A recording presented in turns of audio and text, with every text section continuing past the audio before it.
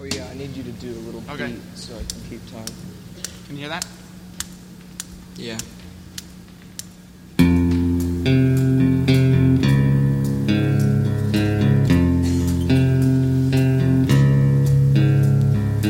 Underneath the bridge, top is sprung a leak, and the animals I've trapped all become my pets, and I'm living off of grass and the drippings from the ceiling. It's okay to eat fish, 'cause they don't have any feeling. Something in the way,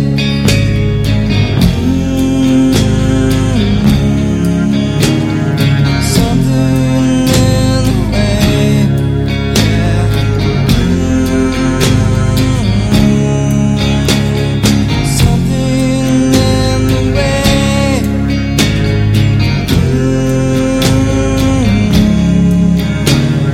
Something in the way, yeah.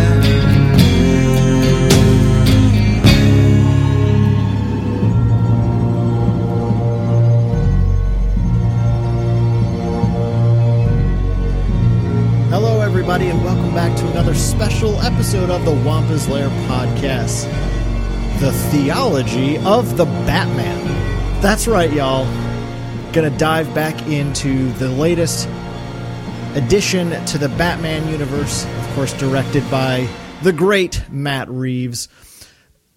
As several of you probably know, although I haven't brought it up explicitly in a long time, I actually do have a Masters of Theology that I received from Boston College.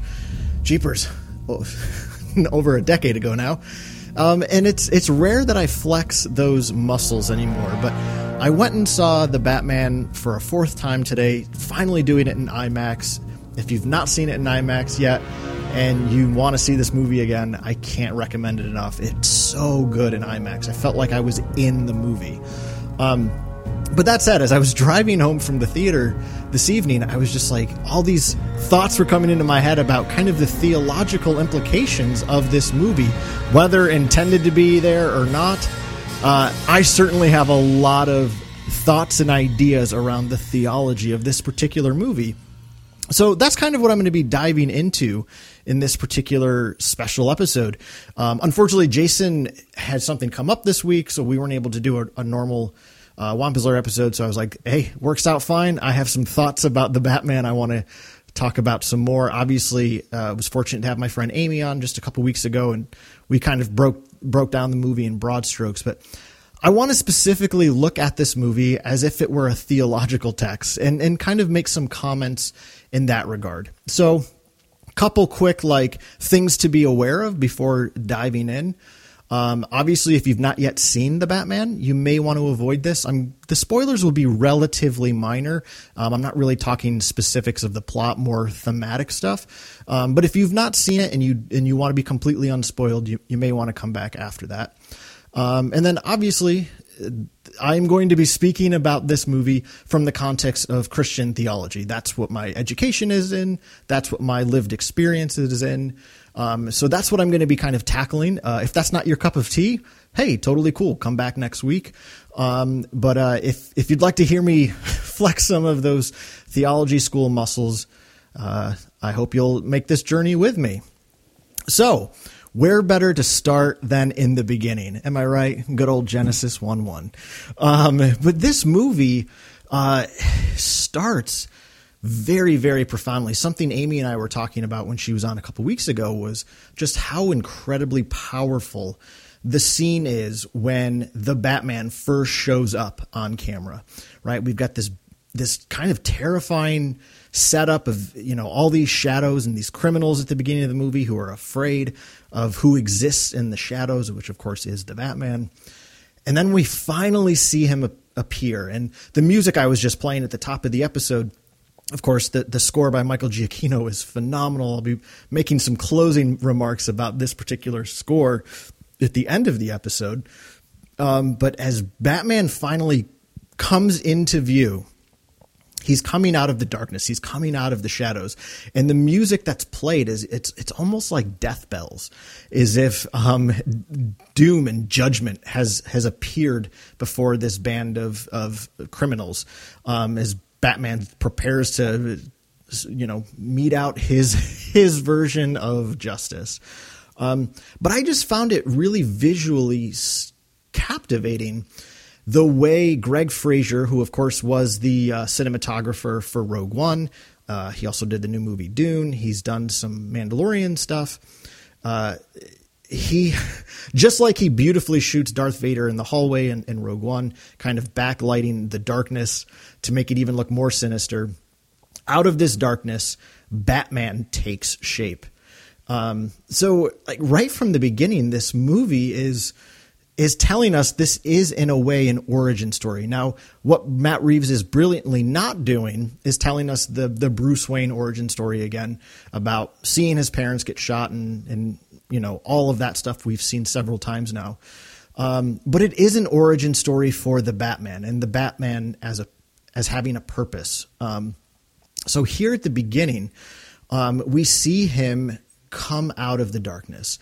And, of course, in Genesis chapter 1, verse 2, we're told that, quote, the earth was formless and empty, darkness was over the surface of the deep, and the Spirit of God was hovering over the waters. This is Batman in this scene. He is hovering in the darkness. And what is he coming out of the darkness to do? Bring order to the chaos that is flowing all around him in Gotham. That's the whole. That's the entire book of that's the entire first chapter of Genesis. Is this notion that God creates out of darkness and obviously puts light in there and puts purpose into this sense of chaos. The ancient Hebrew is making it very clear that right from the beginning, what existed before creation was sparked into being was just this chaotic darkness. So God steps into that and makes something ordered, makes something sensible. And Batman shows up at the start of this movie to do that very same sort of work. Is he shows up to bring order into the chaos of Gotham. So that was kind of the first thing that really struck me. I was just like, wow, he is terrifying coming out of that darkness. But he has a purpose in the darkness. He wants to be where the dark forces exist so that he can, quite literally, as he does in that opening scene, beat it into submission, beat it into a sense of order. And that brings up the next point I wanted to make, which is the reality that in the first part of this movie, Batman is very clearly working out his anger. He is, as we all know, he's obviously a traumatized person from the events that have befallen him.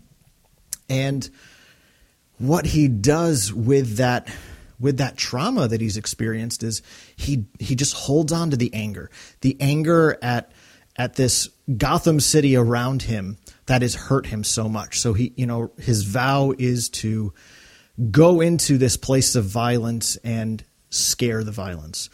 And when we think about anger is always construed as something negative. Like, it's not okay to be angry, right? Like when you get into an argument and you start getting angry about something, it's very easy for people just to be like, oh, you're angry. Don't take this person seriously. But the thing is Scripture is littered with the reality of righteous anger.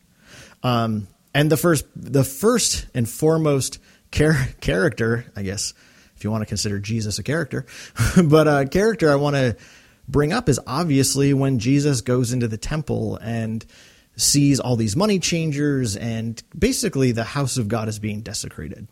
So in John chapter 2, verse 15, we're told Jesus made a whip out of cords and drove all from the temple courts, both the sheep and the cattle. He scattered the coins of the money changers and overturned their tables. He made a whip out of cords. Jesus was laying down some righteous anger. And this is the thing that so many, I want to call it like this modern American Christianity. It wants to point that like being angry about broken systems is somehow problematic. But the reality is that it's not. Psalm 7 verse 11 says, God is a righteous judge, a God who displays his wrath every day. So, right, like a lot of people like to throw on this idea, oh, the Old Testament God was all fire and brimstone. And I think it's a way of trying to dismiss the fact that God gets angry. God gets angry over corrupted systems, over people taking advantage of other people or marginalizing other people. That's the stuff that pisses God off time and time again throughout Scripture. And we even see that in the person of Jesus, in his ministry, when he sees this religious elite getting rich off of the backs of the marginalized and the poor. Jesus steps up. He gets pissed off. So I think, in a way, when this movie opens with Batman just kicking some butt, I mean, I think part of us, if you're really being honest with yourself, part of you wants to be in that fight, just beating up the bully, right? Like that's exactly what this gang kind of represents. Is it's a bunch of dudes that just like to prey on other people. So who wouldn't want to step into the ring with them with Batman's gadgets and skill and wherewithal and just kind of beat the crap out of them, right? So Batman represents the reality that it's okay to be angry. Now, I am not in any way advocating physical violence. But I think, again, like all great stories kind of throw something up on the wall very dramatically so that we can know that experience by watching it. So, again, I think the reality of Batman's righteous anger is he steps in to get into the face of the bullies and knock them down. And I think, again, that opening fight, it really pulls you in with the music, the choreography of the fight itself. I mean, it's sloppy, it's gutsy. But Batman steps in is kind of this force of righteous anger. So yeah, I think that is something that's always been real for the Batman mythos, is that he's angry. He's always been angry. Frank Miller, of course, the iconic comic author of Dark Knight Returns, he really sunk his teeth into that in the 80s. And the fact that so many people latched onto that type of story is because there's a reality that we as people, we get angry. And we need to vent that anger. And that's what Batman is doing in this scene. So I think like what that represents theologically is that sometimes it is our place to get up and to get pissed off at bullies, to get pissed off at the religious elites that marginalize people, that hurt people, that ignore people. So there is that call to righteous anger. So again, I'm going to make this very clear. In no way am I advocating physical violence. Batman's physical violence is almost like fantasy in a sense. And again, like I think when we have feelings like that inside, we need to find a way to let them out. There's a catharsis to that. And I think that's what Batman represents with the sense of his anger. The next thing I want to point out is actually just something very physically on set in the movie, and it's the bat signal itself. Right? I think there are always hard facts about what you need to include in a Batman story. Obviously Batman, but you need Commissioner Gordon, you need a bat cave, you need Alfred, and of course you need a bat signal. I love the bat signal from the Dark Knight trilogy that Christopher Nolan created. It's so cool. It's so symmetrical though. Like if you look at the bat signal from the Nolan films, everything is kind of pristine and perfect. What I love about the bat signal and the Batman is that it's super, super messy. I mean, look at it. It is a piece of just like shape, like a weirdly shaped piece of metal into like bat wings just shoved into a floodlight. Like, I mean, really look at it. Look at a picture of it. If you have a second, I mean, you can see how it's so messy, just shoved right in there in between everything. And I think this bat signal is signaling the type of world this Gotham City is. It is a very twisted, messy world. And that messy world is calling out for help. It is calling out for someone to come in and help save the day. That's what the bat signal has always represented in a way. And of course, you know, we have that really infamous voiceover, which again, props to Robert Pattinson. I mean, he is without doubt my favorite Batman ever. But as he's doing that voiceover and he mentions that when that light hits the sky, it's not just a call, it's a warning. So for Batman at the start of the story, he sees that signal is kind of two parts. He recognizes the fact that people are calling for him. It's a prayer thrown up against the sky, right? It's this symbolic light in the sky that says we need help. But Batman's also saying, and it's also a warning because it reminds the people who are living in the darkness, who are preying on others, that you better watch out. So it's kind of this twofold purpose. And I think that that's kind of a reality of who Batman is as a character. Is yes, he is a hero, but he is also there to intimidate the bad guys, to intimidate the bullies of the world. So I just love that design of the bat signal because, again, it's reminding us in this story that this very broken and messy world is in need of help. It is the cry of generations of oppressed people. And that's what the bat signal kind of represents here. It's literally throwing up into the heavens a call for help. Which leads me then to this sense of there is such a strong prophetic voice in the Batman.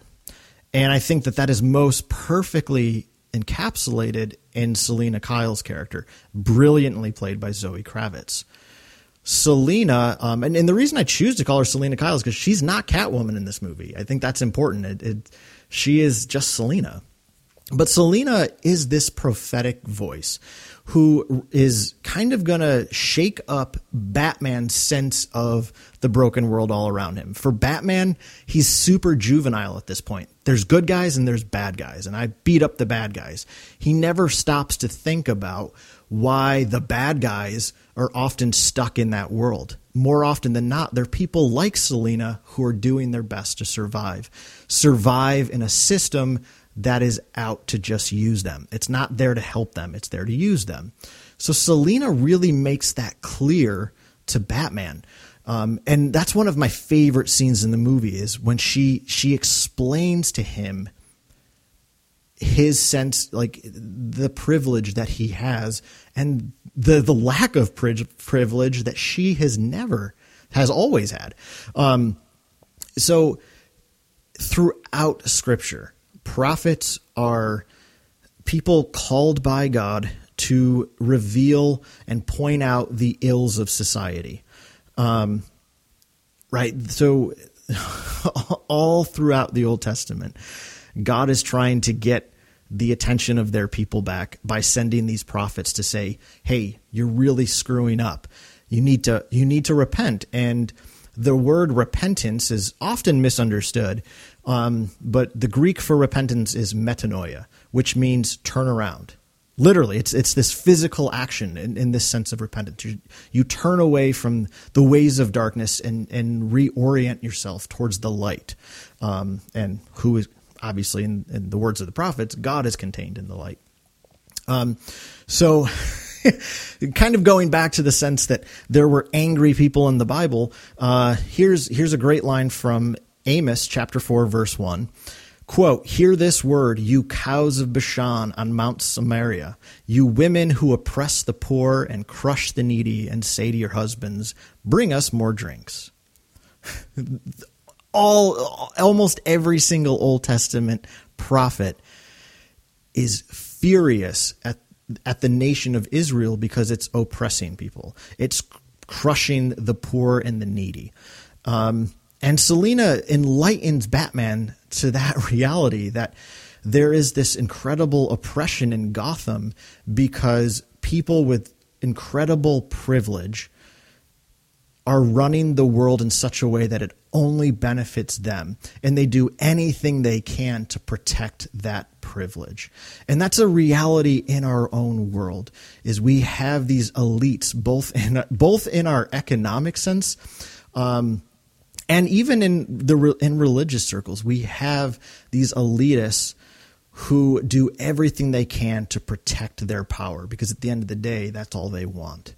But prophets show up always throughout the Old Testament to say, hey, your corruption is recognized by God, and God is pissed. You need to metanoia. You need to change your ways. So I love how Selina is that prophetic voice that I feel like is the first kind of crack in Batman's armor to the reality of a world he doesn't know. You know, when he's kind of, again, very juvenilely, I don't know if that's a word, probably not, but when he says about her friend Annika, who ends up getting killed, he says she made her choices.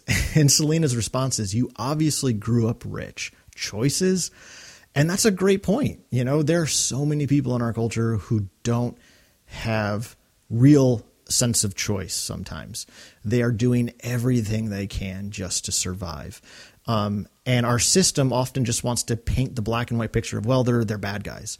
And it's like, yeah, but why are they doing what they do? And that's what Selina teaches Batman is, you're out there just pummeling the streets, but have you ever stopped to think about why these people are in the place they are? So it kind of starts to reorient him. There's almost this moment of repentance for Batman, because he literally says to Selina, I'm sorry for what I said. I can't say enough how much our world is lacking that simple statement. I'm sorry for what I said. You know, especially when evidence is brought to you that's contrary to what you understood before. But Batman is humble enough to understand he didn't know everything, and he's willing to change. That's the whole point of a prophet. Selina is a prophet. She points out to Batman, you don't see the full picture. She paints that picture for him. And then, like a true person ready to repent, Batman says, I'm sorry. I'm sorry. I just love that scene. And I made this comment on our Twitter, I think a week ago, but it's after he says he's sorry. It's shortly after that statement that she kisses him for the first time. And by the way, one of the sexiest scenes in that movie is her first kiss. Zoe Kravitz is just absolutely stunning. And I think that kiss really represents that there's something really sexy. There's something really attractive about people that can admit when they're wrong. And I think that that's very true. That's part of Batman's hero's journey here, is the fact that he didn't know everything, that he's been wrong about some things, and then there's this commitment to change, to be better. So I think, like, just again from this theological lens, I really love the relationship Selina has with Batman. It is, of course, not her duty as a person who's been a victim of oppression to teach the privileged about it, but at the same time, she tells her story because that story needs to be told. And Batman is the hero in this moment because he listens to that story and is willing to let that story reshape how he understands himself and his purpose. It's absolutely brilliant. One other little thing I wanted to mention, and this is something from right at the beginning of the movie. We see when Bruce first goes back to the Batcave, we see that these voiceovers that we've heard at the top of the movie are actually him journaling. He keeps a journal. It's called the Gotham Project, which I think is just brilliant. And I love that we get to see his handwriting. I'm just so impressed with the way Robert Pattinson immersed himself into that role. I feel like even the way he's writing, like the when we get to see an image of the journal itself, like, look at his handwriting. Like, it's aggressive. Even the way he writes is aggressive and dark, and it's a black pen with very bold lettering.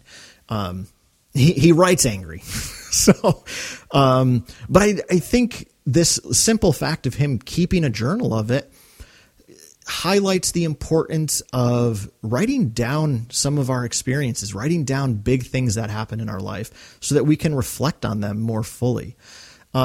He's out there. It's called the Gotham Project. It's something ongoing. So he's keeping tabs on himself and what he's doing, so that he can sit with those reflections and really think more deeply about it. I think any good spiritual guide will tell you the importance of, in some ways, keeping a journal of experiences, keeping a journal of things that are going on in your life so that you can revisit them. I mean, that's something I do. I literally keep a prayer journal, and then it becomes the tool by which I sit down and reflect on things that are going on in my life, so that I can understand them better and let them really sink into who I am. My favorite saint of all time is St. Ignatius. He's the founder of the Jesuit order. And St. Ignatius was a huge proponent of, whenever you have a profound experience, revisit it as often as you can, whether that means writing it down and rereading it, or just spending time thinking about it and ruminating over it and letting that experience really digest into your person so that you can better live out the lesson of those experiences. This is exactly why I watch the same movies over and over and over again, is because when there's something I really love, and case in point is the new Batman, I like to see it as often as I can so that the truths that I'm finding in that story can continually be digested in my being, so that I can better live out the lessons that are moving me in these stories. People have been doing that with Scripture for 2,000 years plus. So I think approaching movies that way it can be a profound way of really reflecting and digesting on the lessons that are contained. So Bruce himself is doing that as with his Gotham Project diary. Something else I want to point out, and this is actually how the movie starts musically, is with this beautiful rendition of Ave Maria. And the Riddler's theme in the movie, his musical theme that Michael Giacchino wrote, is a rendition of Ave Maria. Again, I don't have the expertise of a David W. Collins to accurately say this, but my guess is almost that the Riddler theme is Ave Maria, but maybe just played in a minor key or something, because it is very dark and haunting. Here, let's listen to it for a sec.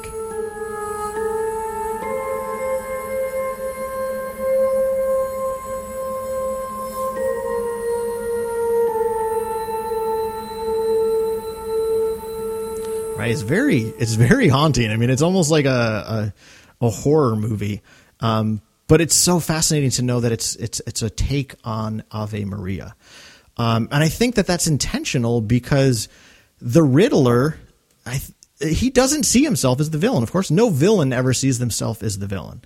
He is the hero of his own story. And for the Riddler, the opening of this movie we see some nuns walking, and as we learn later on, like he was raised in an orphanage, and just traditionally speaking, a lot of orphanages are run by religious institutions. So the fact that the Riddler's theme is this twisted version of Ave Maria, Riddler is similar to the Batman in the sense that he understands how broken and disgusting Gotham is. But unlike the Batman's commitment to hopefully help reform it, the Riddler wants to eradicate the cancerous cells, if you will. Riddler almost sees himself as someone who's on a holy quest. It's his holy mission to destroy the lives of the people at the top of this corruption chain.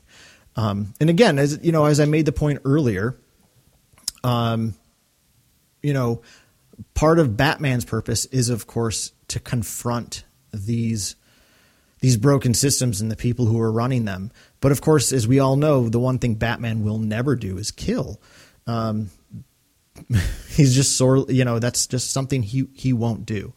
And I think in a lot of ways, as much as the Batman has always been a dark character, the fact that he doesn't kill, I think, tells us everything we need to know about him, which for Batman, he doesn't believe that anyone is irredeemable. Now, granted, he doesn't seem to have a smile on his face in a very hopeful way in that regard. But the fact that he won't kill, I feel like, is his way of always holding out hope that maybe some way this person could be reformed, could be transformed into somebody better. But I think the fact that the Riddler sees himself on a holy quest shows the problem of what I would call toxic religion.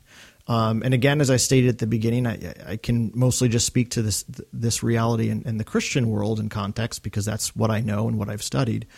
But there is a lot of toxic Christianity out there.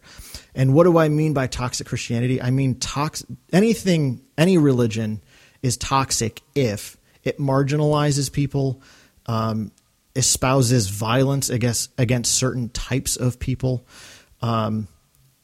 Anything like that is purely heretical, in my opinion, because religion is meant to serve humanity. It is meant to cultivate a fuller life for people. So when religions start to marginalize and hurt people,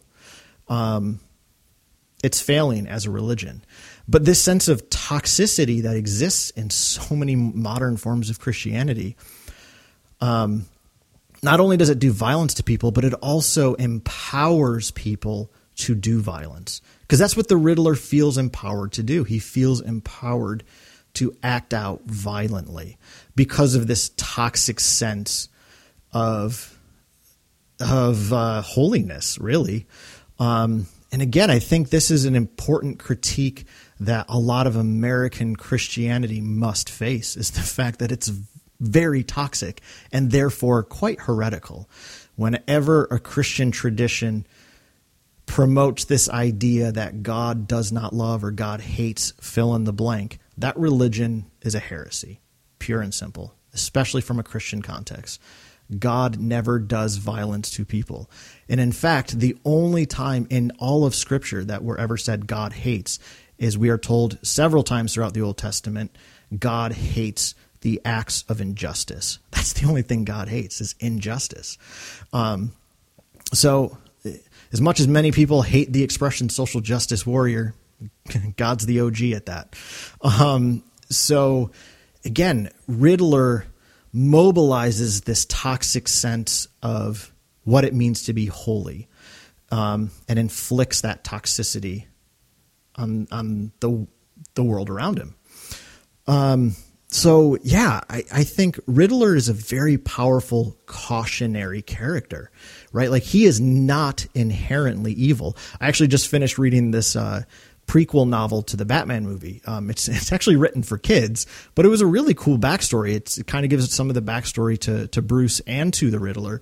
And essentially what we learn, and all of this is implied by the Riddler in the movie when he's telling Batman and Arkham kind of his story. But what's very clear is he was an orphan at a very young age, and he's been abused through almost all of his life.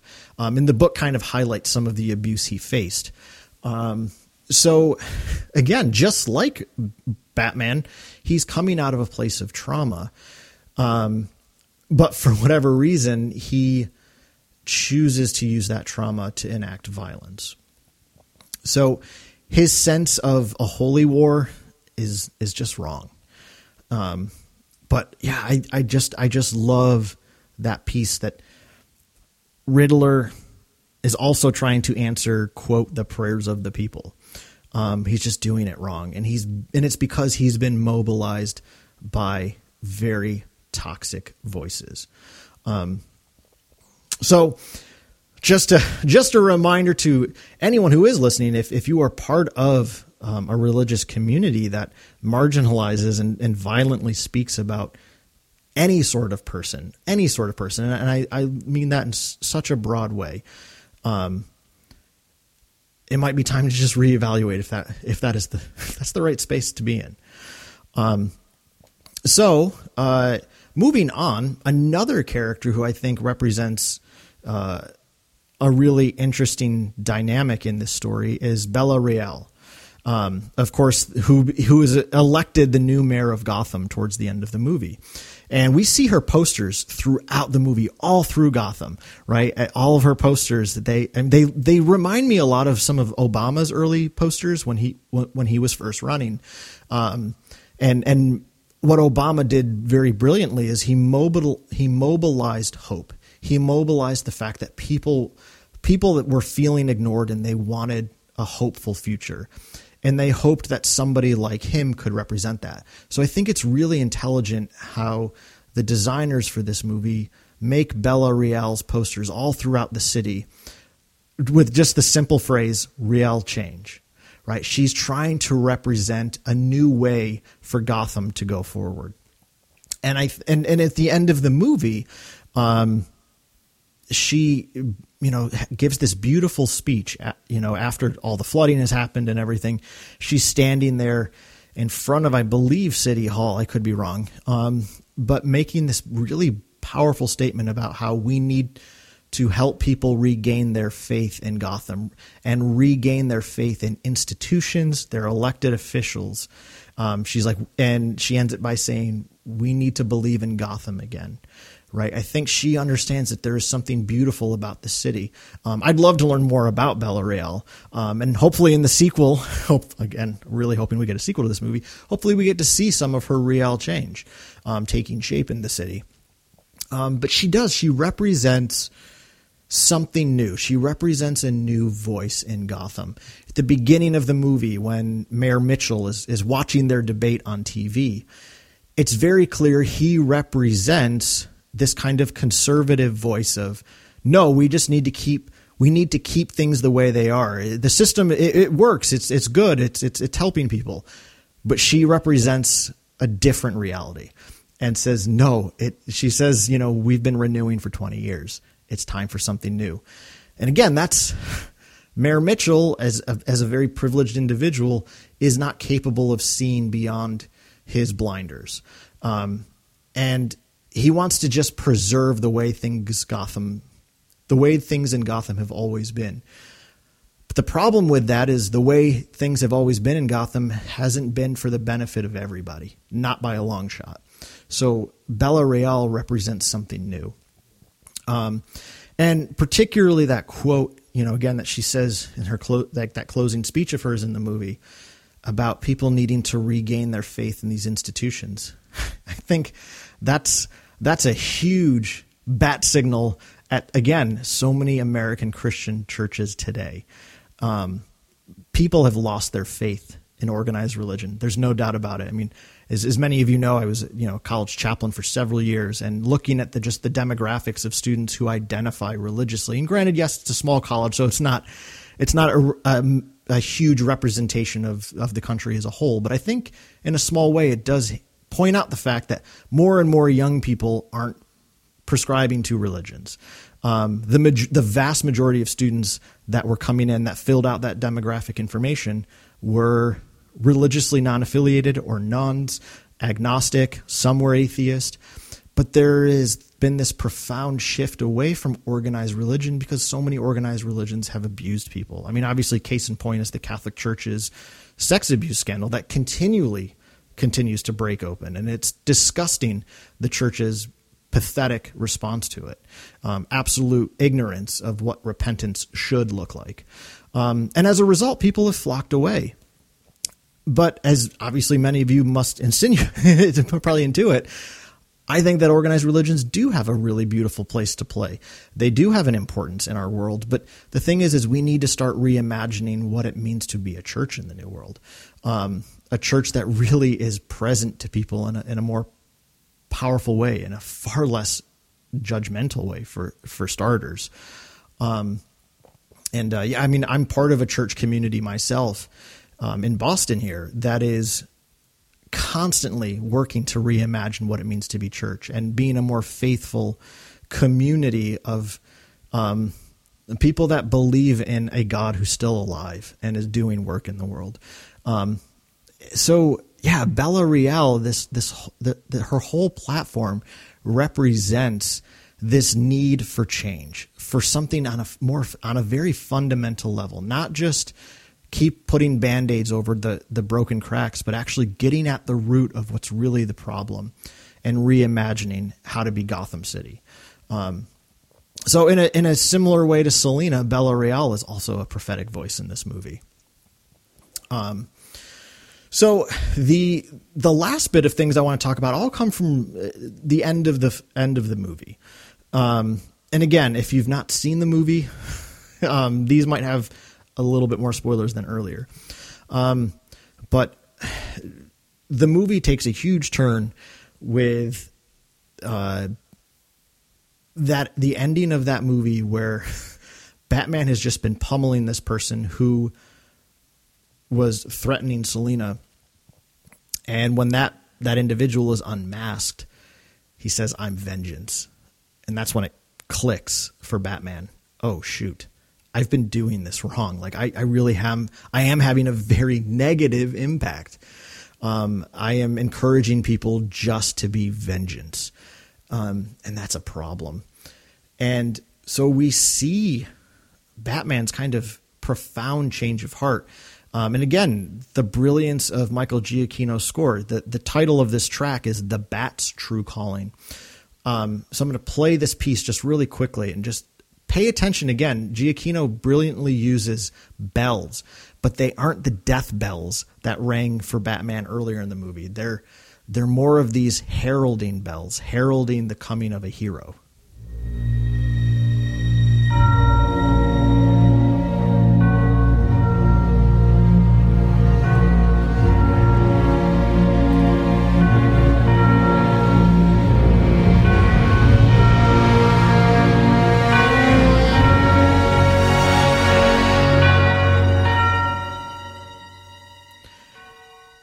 So this is that moment at the end of the movie when Batman really steps into the role as a hero.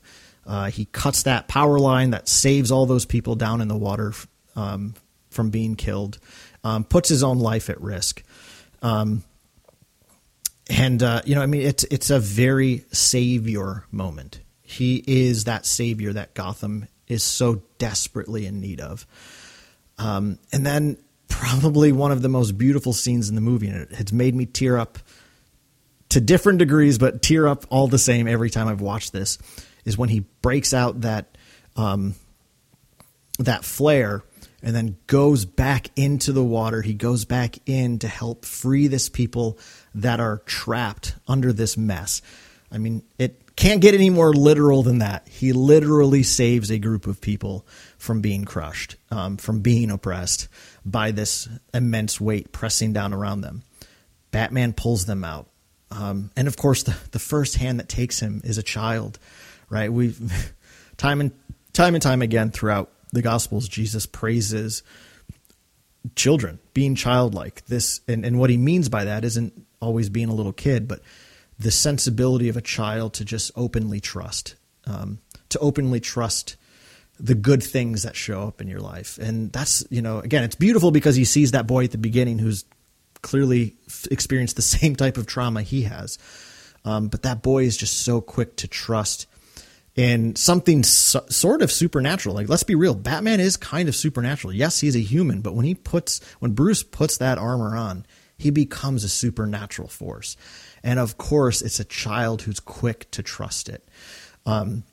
So as Batman carries that torch and leads the people out, I mean, he's once again literally lighting the way to safety. And there's that extremely poignant line in the Gospel of John, chapter 14, verse 6, "I am the way, the truth, and the life." Right? This understanding, Jesus's sense of himself is one that he calls people into relationship with him so that they can have a full life, so they can live more fully. Batman is that light who following him into safety, following him into the light.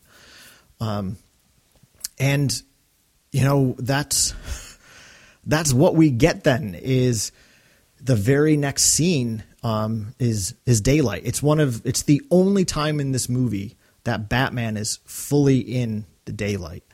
And we get that beautiful shot on the horizon. It's probably my favorite shot in the movie. And I when this shot was included in the final trailer, I was like, I know I'm going to love this movie.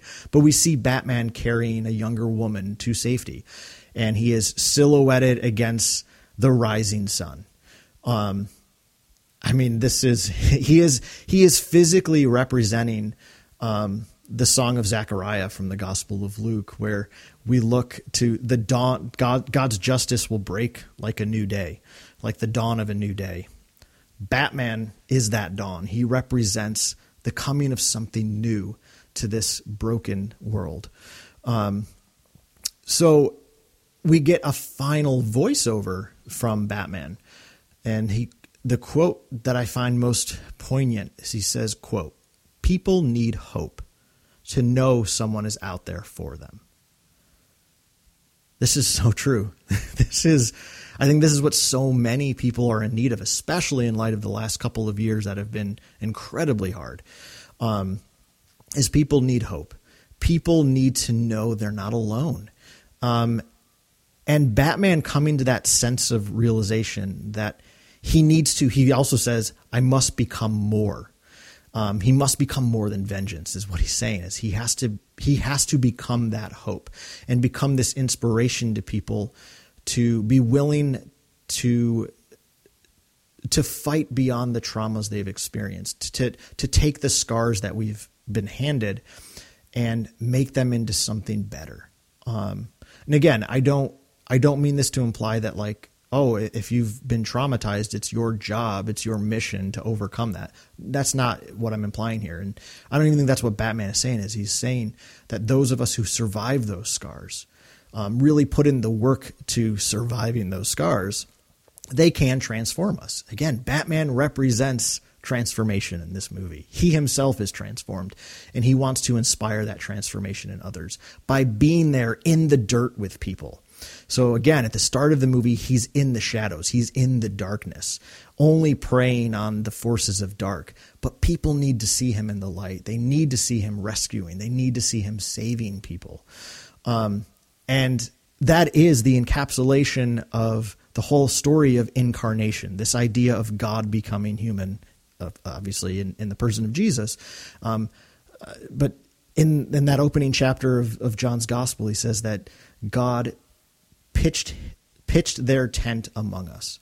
So God chooses to be in the dirt here, not to wave a magical wand and make the world perfect and all better, because God respects freedom of choice, but rather to be here in the dirt with us, to know that we are never alone in that.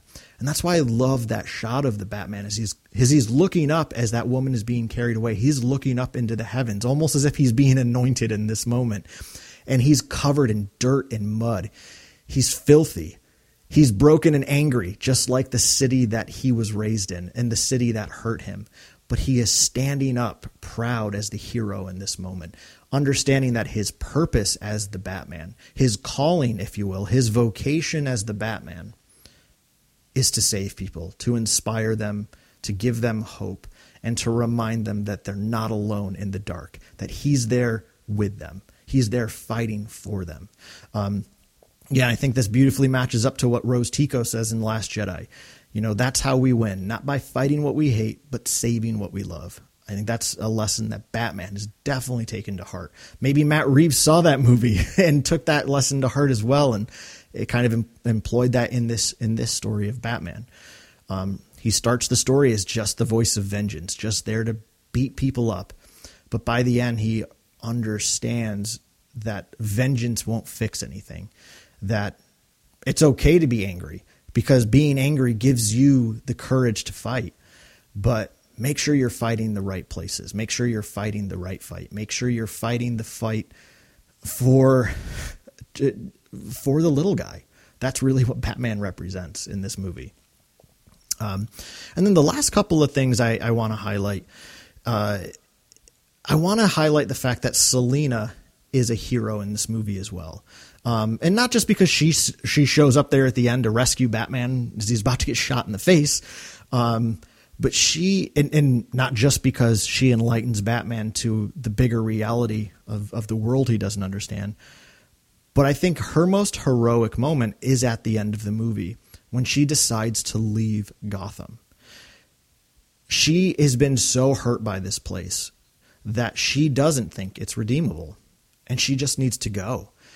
And I love how she says to Batman, "You asking me to stay?" And he doesn't say anything. I mean, granted, yes, he's not a man of many words in the movie, which obviously that's Batman. But the fact that he doesn't ask her to stay, he doesn't ask her in any way to compromise what she needs to do for herself. And this is what she needs to do herself. The heroic act here for Selina is leaving the abusive space. And I think Selina in that moment represents the fact that people are heroic when they leave situations that hurt them, whether that's a relationship, whether that's a church, whether that's some sort of institutional system. It takes tremendous courage to walk away from something that has hurt you, and walk away knowing that that's what's best for you. So Selina, her final moment in this movie is to be a hero, to walk away from the thing that hurt her. And what I love, again, is Batman doesn't ask her to stay. He respects that this is the choice she needs to make, but she also respects his decision to stay, because then she invites him. "Why don't you come with me? We could have a great life together," which certainly they could. But then she notices him looking at the bat signal, again, that call from the heavens. And she says, "Who am I kidding? You're already spoken for." And then she nods to it very sensually. "Go on, go to him." Or she's, crap, I wish I remembered the exact line. I'm embarrassed I forgot it. But she says, "Go on," something like that. But she encourages him. "All right, this is what you want to do. It's probably going to kill you, but this is what you feel called to. Cool, you stay." And it just shows that she, even though they both have different paths, they equally respect why they each take the path. She can't stay here. That's heroic for her, and Batman recognizes that and honors that. She recognizes that he does want to stay, that he does have this privilege that will allow him to help. And I think she really respects his will to stay and help. So they're both heroes in both of their decisions. And then it's also obviously very bittersweet there at the ending. It's so bittersweet that they can't ride off into the sunset together. It's so cool. Like, the music there is so beautiful that Giacchino gives us.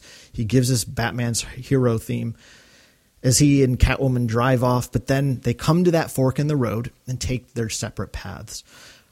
But I love that Matt Reeves gives us that close-up of Batman's face on the motorcycle as he watches his rearview mirror. He's looking in the rearview mirror as Selina kind of disappears off into the distance. There's a real cost for him. There's a real cost to being a hero for both of them, because I feel like they both want to, in a way, be together. But there is a cost to being a hero. And this is something Jesus was very adamant about, this reality of taking up your cross to follow after him. In Matthew chapter 16, we are told, quote, "Then Jesus told his disciples, 'If anyone would come after me, let them deny themselves and take up their cross and follow me. For whoever would save their life will lose it, but whoever loses their life for my sake will find it.'" This is a particular text that has been improperly understood for probably a long time. It's the sense that, you should always make sacrifices because sacrifices in and of themselves are holy. Not true.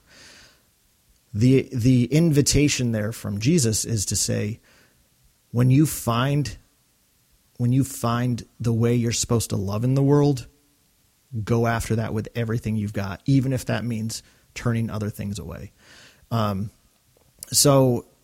Because of life's circumstances not allowing the bat and the cat to stay there together, they have to take the cost of doing what they need to do to be the hero, to go the direction that they feel called to go. And there's a cost to that. And it's not trying to imply that, in order to follow, you have to pay this price, as if it's something transactional. It is not transactional. It's just the actual reality that when you give yourself so fully to a project that you love or a person that you love so fully, there's a cost in the sense that you're saying no to other things, because that's what life is. Life is a series of choices. And the lesson we're being taught here from Batman and Catwoman going their separate ways is the reality that when you really find what your purpose is in life, when you really find your person in life, or however that might take shape, there's probably going to be a cost to it. But we are told that it's as much as it's a hard cost, it's always going to be worth it, because you're throwing yourself, you're losing yourself in something beautiful and wonderful. And that's the lesson of this story, is the Batman who starts in the void, the formless chaos of darkness, has found his guiding light. He has found what his calling is, to be the hero. He's found out who he is. And he's going to go after that, even if it comes at a price. Yeah, that's kind of what I got for you. I went a lot longer than I was expecting. But if you're still with me, thank you for sticking around. This